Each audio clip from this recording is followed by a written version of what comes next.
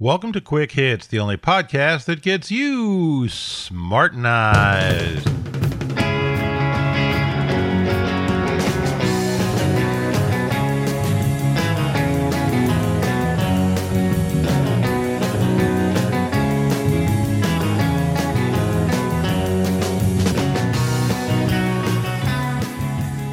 Today's episode, a going out of business sale.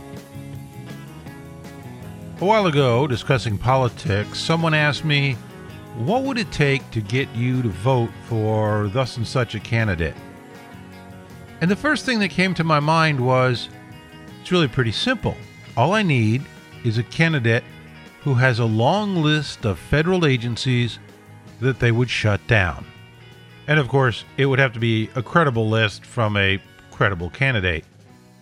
We've got so many federal agencies out there that not only don't accomplish anything worthwhile, but are actually detrimental to, well, in a lot of cases, detrimental to the very causes that they're supposed to be helping, but in nearly every case, detrimental to just basic freedoms and civil rights that we have lost because of these agencies. So I have here a short list. This is supposed to be a short podcast, so I can't give you a complete list of agencies we should shut down. But let's start with the first one, the very easiest one, the one I'm sure that's come to your mind. Let's all say it together. The Department of Education. Yeah, this is a $70 billion agency started by the wonderful Jimmy Carter. And in all of the years that it has been in operation, the quality of public education has not gone up at all. Not at all. Let's take a look at a couple of their crowning achievements. There's the wonderful Title IX. Title IX applies to any university that gets any federal funding, and that applies to any school where students have guaranteed student loans. So it's virtually every school that's out there. And it says that there has to be parity between male and female athletics programs. This results in schools desperately trying to get women to sign up for various things, just anything athletic, so that they can keep the men's athletic programs going. And in many cases, a lot of men's athletics programs have been shut down because they couldn't find enough women who are interested in participating in similar or even entirely different athletics. They couldn't get the numbers. Only the government could come up with something this perverse. If the women don't want it, the men who want it can't have it, because that's fair. Of course, that's not their primary crowning achievement. Their biggest crowning achievement is the No Child Left Behind Act. They actually have a spot on their website that's a report section that says, building on the success of the No Child Left Behind Act. Oh, it's so successful. And I have recommended this before. I'm not going to tell you anything about it. All I'm going to say is find any public school teacher anywhere in this country and ask them what they think of the No Child Left Behind Act and what it's done to the quality of education in this country. And just make sure you've got enough time, because you're going to get an earful. So we closed down the Department of Education. And when I say shut them down, I mean shut them down entirely. You've got to cut them right down, get rid of them completely. None of this cutting them in half, none of this reducing the increase of their budget and calling it a savings. Well, we usually give them a $5 billion increase every year, but this year we only gave them $2.5 billion, and so that is, of course, a 50% savings. Economics that you can only find in the halls of Congress. No, we're going to shut them down. First, we lay off all the employees. Then we sell all their assets, all their computers, their desk chairs, their cubicle walls, their servers, their switches, their fax machines, everything. Sell it down to the walls, and then sell the walls. Sell the buildings they occupy. I mean, really just get rid of it. And I'm guessing, and this is a wild guess, but I'm guessing that we can probably make anywhere from 5 to 20% of whatever their annual budget is simply by shutting them down in a one-shot deal as we sell off their assets. So we can probably get, we got $70 billion for the Department of Education. So, we can get $3 or $4 billion, maybe up to $20 billion for their assets. I don't know. That's just kind of a one-shot bonus that we get. But now, every single year, we save $70 billion. In fact, we save more than that because their budget increases every year. Next on the list, the Department of Agriculture. At one point, the Department of Agriculture had one employee for every 2 farms in America.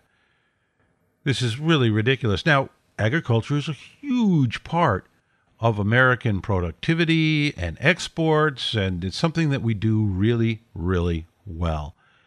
But the Department of Agriculture is completely unnecessary. We really don't need them except for one thing, and we'll get into that in a second. They spend all kinds of money promoting American agricultural products overseas. Well, why shouldn't that be the job of Archer Daniels Midland and the other companies that are going to profit from those promotions? Why should you and I be paying for that? The Department of Agriculture has a budget of $95 billion a year. So we'll save our $95 billion a year. But there is one thing that they do that is pretty important, and they do it pretty well, and that is inspecting meats. The USDA meat inspections. Every meat packing plant has a free, to them, USDA meat inspector there who works there and who checks the meats as they go out and makes sure that tainted stuff doesn't get out to the public. And it doesn't happen very often. They do a pretty good job, got to admit that. And that is an important thing. However, here's how I'd solve that issue. As part of closing down the Department of Agriculture, we'll create another federal agency. Yeah, I know, I hate to do that, but this will be limited by law to a maximum of 30 people, and we'll name it the Department of Checking Out Your Meat, because why not have a little fun with it? And all they will do is sell and monitor licenses to private companies and private individuals that will be meat inspectors. So now, instead of giving free meat inspectors to all the slaughterhouses and places that release meat and chicken and hamburger and everything else, we'll all be required to hire a licensed, independent meat inspector. Now, we do occasionally get tainted meat that makes it through. But under this system, anyone who allows tainted meat to get through will lose their license for life. And it's a possibility that the company who manages these meat inspectors will also lose their license. So now we have a real incentive. Because when a federal employee screws up, it doesn't affect his job. So here you've got a really good financial incentive to keep everything safe. And it's likely that because this is a small organization, probably can get by with 15 people, but we'll give it a maximum of 30. They can probably support themselves on the licensing fees, or at least pay for a substantial portion of their existence based on those fees. Now here's one that we've talked about a little bit before on this show, the Department of Fish and Wildlife. Now the Department of Fish and Wildlife, why? They're designed to help the little birdies and the fishies and the little creatures and bring back all of the endangered species. Now, how many endangered species have they brought back, legitimately, taken off the list? Let's see. Carry the 9. Hang on, I just got to say. There, I got it. 0. None. All right, so they're useless in that regard. What they seem to be really good at is taking people's property, and not actually taking it, but just making it worthless with their rules and with their regulations. We've talked before about the piping plover, a little bird tard who, if natural selection should take anything out, it certainly should take out this little idiot bird brain who lays her eggs on an open beach. Although this bird is so stupid, the males probably would lay the eggs too. They lay the eggs on the open beach, and then at the slightest bit of provocation, if they even get the tiniest bit scared, they abandon them. And so people are being told that they can't use their beachfront property, even if there isn't a plover there, if there ever was one, or if a plover has flown overhead and glanced longingly in the direction of a beach, you find that you can't use your beach house. Oh, but it's only for the months of the summertime. Oh, yeah, nice. Communities have been told that they couldn't have fireworks because it might scare the birdies. Now, I was looking for an article and I couldn't find it. I remember reading an article about them making a lumber camp take down a fence that they had put up to keep out the rattlesnakes. They had a problem with rattlesnakes coming into the camp at night and curling up in people's shoes and all that kind of fun stuff that rattlesnakes like to do. And so they put a fence around the logging camp. And the Department of Fish and Wildlife came in and said, oh, you can't inconvenience a rattlesnake, and made them take the fence down. There was a case that can only be explained by pure meanness.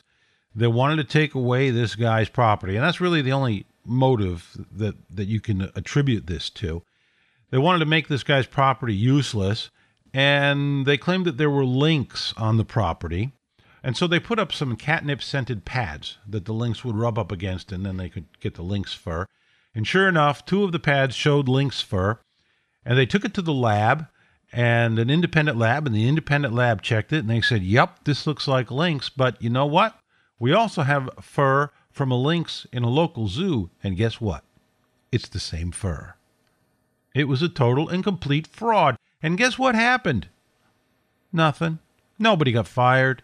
Nobody lost their jobs over it. Hell, they probably got a promotion when nobody was looking. We do not need the Department of Fish and Wildlife. They don't accomplish anything worthwhile. They do take people's property away from them. And they don't even just take the property. They just simply make it useless, which is even worse because now they've got to pay taxes on property they can't do anything with. $2.2 billion. Let's get rid of them. Goodbye. Now, here's one I really want to see go. And this one is only $322 million a year. This is the EEOC. This is an agency that was formed back in the 60s at the height of the civil rights movement, and their job was to make sure employers didn't discriminate based on race.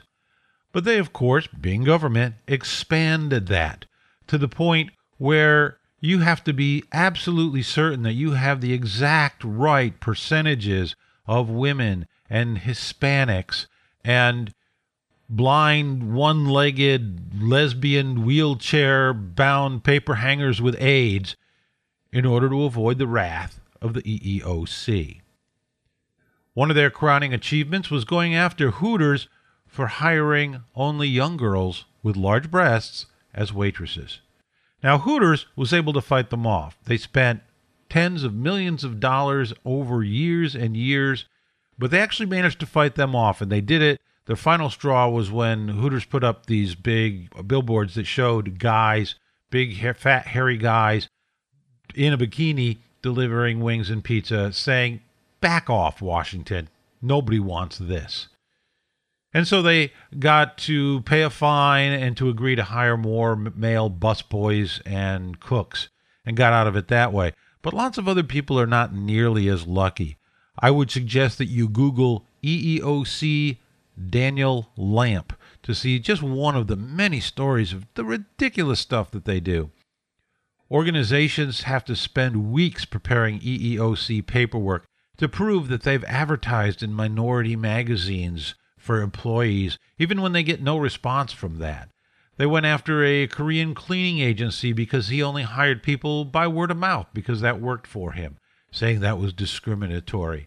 They come into a place and say, not only do you have to pay these fines, but you have to hunt down everybody who you might have hired that you didn't hire and pay them back wages. One of the problems that the EEOC complains about is a huge backlog of cases. Well, let's solve that problem. Let's put them out of business, and then they won't have any cases to worry about at all. The DEA. I was surprised to see this was only $2.3 billion. Now, by the way, I'm getting these numbers from various sources, and I'm probably off by $1 billion here or $1 billion there, but hey, what's that in the U.S. budget? $2.3 billion to ruin and destroy lives of people who use intoxicants that are not approved of by the federal government. The government has done a really good job of selling the Kool-Aid to the general public who thinks that war on some drugs is great. The majority still believes that garbage. Well, we can't seem to get rid of it legislatively. Maybe we can get rid of it economically. Just shut them down. $2.3 billion saved, and probably millions of lives not ruined because they're not out there. And I haven't actually figured out the numbers on this. I don't have a source for the numbers. But if we were to pardon everybody in prison for a nonviolent drug offense, we would cut our prison population in half. No more prison overcrowding. And the people in jail would be the people who really belong there. Now, here's one that kind of hurts a little bit because I like the idea behind it, but I don't like the fact that the government is funding it. I've always loved the performing arts. I've participated in just about any of them except dance. I've done music and stand-up comedy and improv and theater and, it's great stuff. And almost all of the charity work that I've done in my life has been for arts organizations. In a few cases, helping to save some very old places that were struggling to get by. And I'm actually pretty proud of some of my accomplishments in that direction. But it's not a job for the government. It's very hard to make a living in the arts. And one way to do it is to have a benefactor. But when you have a benefactor, that benefactor gets to call some of the shots, which may corrupt your art. May affect whether you really get to say what you want to say and how you want to say it. And the government is a really bad benefactor. So as a matter of principle, not a matter of money, it's really not a lot of money when you consider the size of the federal budget. But as a matter of principle, we need to say no. You want to support your art, that's fine. You want to get a benefactor, that's fine. And then you can do whatever you want. If somebody wants to put a crucifix in a jar of urine and say, oh, look, this is my art, great, let them do it. But not at the taxpayer's expense, please. Okay, here's one of my favorite whipping boys, the Environmental Protection Agency, the EPA, formed by Richard Nixon back in the early 70s. And when the EPA was formed, we had some real pollution problems in this country. There was a river that caught fire. There were cities where you never saw the sun. And for the first few years of its existence, the EPA actually accomplished something. Got a lot of things cleaned up. Did a pretty good job. But then Carol Browner came on board, and Carol Browner said, oh boy, look at this. I've got this whole organization that I can use to beat on big companies. Yes, sir, that'll be great fun. And she did it with tremendous glee and absolutely no science whatsoever. There are something like 5,000 scientists supposedly working for the EPA. I don't think there's any real scientists working for the EPA. They are the epitome of junk science. And I'm not just talking about my favorite example of junk science, the 1993 secondhand smoke study, although that's a pretty good example. Regular listeners know all about James Repace. He was one of the guys there for the EPA. That's the quality of researcher they hire. And now they're just doing crap. They're just trying to justify their existence with ridiculous laws and rules and regulations that you don't have any recourse from. They're also another property-destroying organization. If you have a piece of property and it gets a little marshy, it gets a little muddy, they'll come in and declare it a wetlands, and suddenly it's of no value whatsoever. These guys need to be stopped. And the best way to stop them is to shut them down. Just fire everybody, sell all their stuff, and shut them down. The TSA. Yeah. This organization seems to exist primarily to give $14 an hour jobs to people who aren't qualified to be greeters at Walmart. They don't provide any security. They simply provide the illusion of security, and they're really not fooling anybody. Let's let the airlines provide their own security, and they can provide it at whatever level they like, and then you can pick what level of security you're happy with. You could have the body cavity airline who search everybody thoroughly. And at the other extreme, you could have the armed airlines, which asks everybody, do you have a gun? And if somebody says no, they give them one. Most airlines will, of course, fall somewhere in the middle of those two extremes, and we'll be able to pick what level of security do we need to feel comfortable and to feel safe. And not only would the skies actually be safer, but we would save the $4.8 billion a year that we're currently wasting on the TSA. The Bureau of Alcohol, Tobacco, and Firearms. It has been quipped that this would be a good name for a convenience store, not a federal agency. And now they call themselves the Bureau of Alcohol, Tobacco, Firearms, and Explosives, so that would be an even better convenience store. They're redundant. They don't do anything that can't be done by other police forces. It's an additional police force that we don't need. $1.01 billion. Goodbye. The FCC. We're told that the airwaves are a public trust, that the public owns the airwaves. Well, if the public owns the airwaves, then why can't anybody who wants to put up a radio station and do whatever they want with it? We do not need these guys.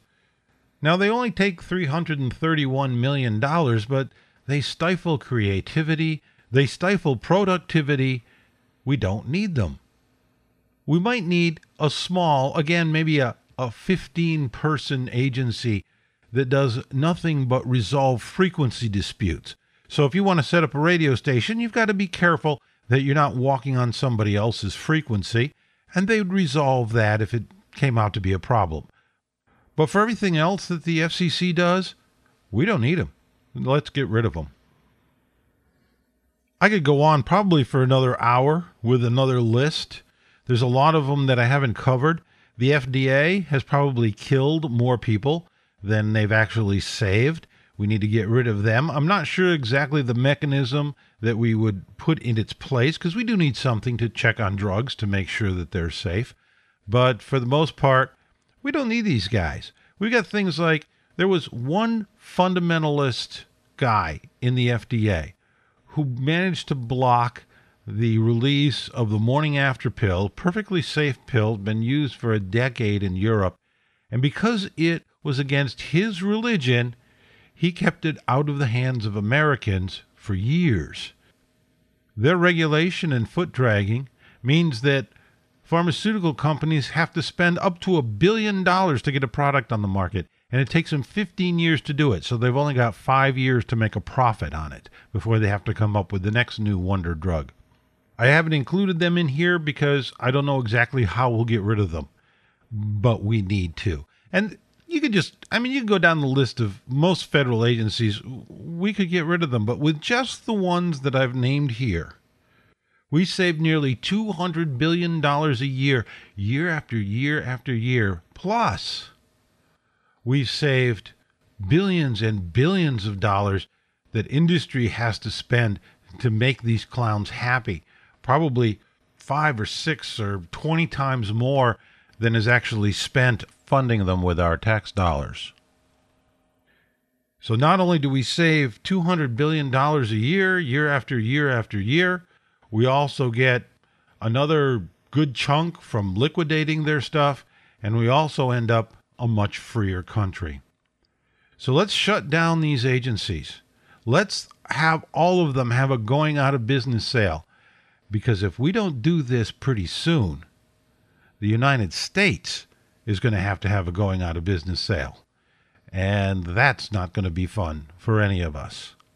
And that's it for this episode of the Quick Hits Podcast. If you've learned a little something, if you've changed your mind, or even if you can just understand a different point of view without necessarily agreeing with it, congratulations, you've been smartenized.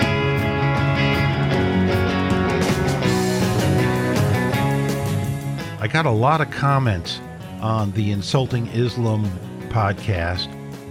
However, this one has gone way too long, and so I think I'm going to wait on those and share them with you for the next show, at the end of the next show, because, trying to keep this to 10 minutes and then 5 minutes of closing comments, and I'm already way over on this. So in order to keep things short, I'm not going to go on and on about that. I did put a spot on the Quick Hits blog where people could leave comments. So that gives you one more way to contact me and to have a conversation, to continue the conversation on any of these shows. And I'm going to keep doing that. So if you go to davehit.com, spelled with 2 T's, you'll see on the right-hand side a link to the Quick Hits blog. And within a day or so of putting up the podcast, I'll put up a article there, a post that you can leave comments to. Or you can send me a direct email. That's fine too. I'd also encourage everybody to go over to the Podcast Peer Awards, check out some of the winning podcasts. And if you're a podcaster, we are now doing the nominations for PPA 5 for the Podcast Peer Awards that will be handed out at DragonCon in September. So if you're a podcaster and you're not involved, doesn't cost you anything, go to podcastpeers.org, sign up, and join it. It's a lot of fun. There's a lot of funny conversations that go on, and we have a good time over there. So come on in and join in. And never forget, but the Quick Hits podcast is little more than a journal of one man's opinion, and therefore should not be taken too seriously.